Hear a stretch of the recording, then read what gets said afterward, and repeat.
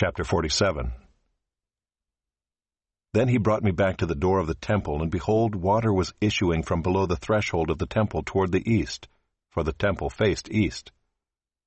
The water was flowing down from below the south end of the threshold of the temple, south of the altar. Then he brought me out by way of the north gate, and led me around on the outside to the outer gate that faces toward the east, and behold, the water was trickling out on the south side. Going on eastward with the measuring line in his hand, the man measured 1,000 cubits, and then led me through the water, and it was ankle deep. Again he measured 1,000, and led me through the water, and it was knee deep. Again he measured 1,000, and led me through the water, and it was waist deep. Again he measured 1,000, and it was a river that I could not pass through, for the water had risen. It was deep enough to swim in, a river that could not be passed through. And he said to me, Son of man, have you seen this? Then he led me back to the bank of the river. As I went back, I saw on the bank of the river very many trees on the one side and on the other. And he said to me, This water flows toward the eastern region, and goes down into the Arabah, and enters the sea. When the water flows into the sea, the water will become fresh. And wherever the river goes, every living creature that swarms will live, and there will be very many fish. For this water goes there, that the waters of the sea may become fresh. So everything will live where the river goes. Fishermen will stand beside the sea. From Engedi to Eneglaim, it will be a place for the spreading of nets. Its fish will be of very many kinds, like the fish of the great sea. But its swamps and marshes will not become fresh. They are to be left for salt.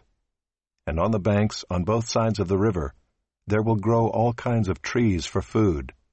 Their leaves will not wither, nor their fruit fail.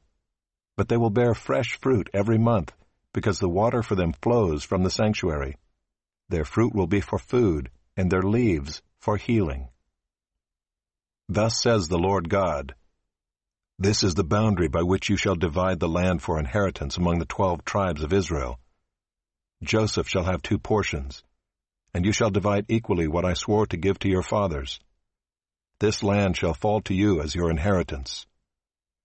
This shall be the boundary of the land, on the north side from the great sea by way of Hethlon to Lebo-Hamath, and on to Zedad, Berotha, Sibrium, which lies on the border between Damascus and Hamath, as far as Hazer-Hadakon, which is on the border of Haran.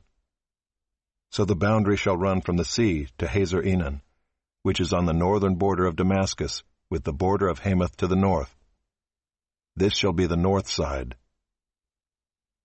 On the east side the boundary shall run between Haran and Damascus, along the Jordan between Gilead and the land of Israel, to the eastern sea and as far as Tamar.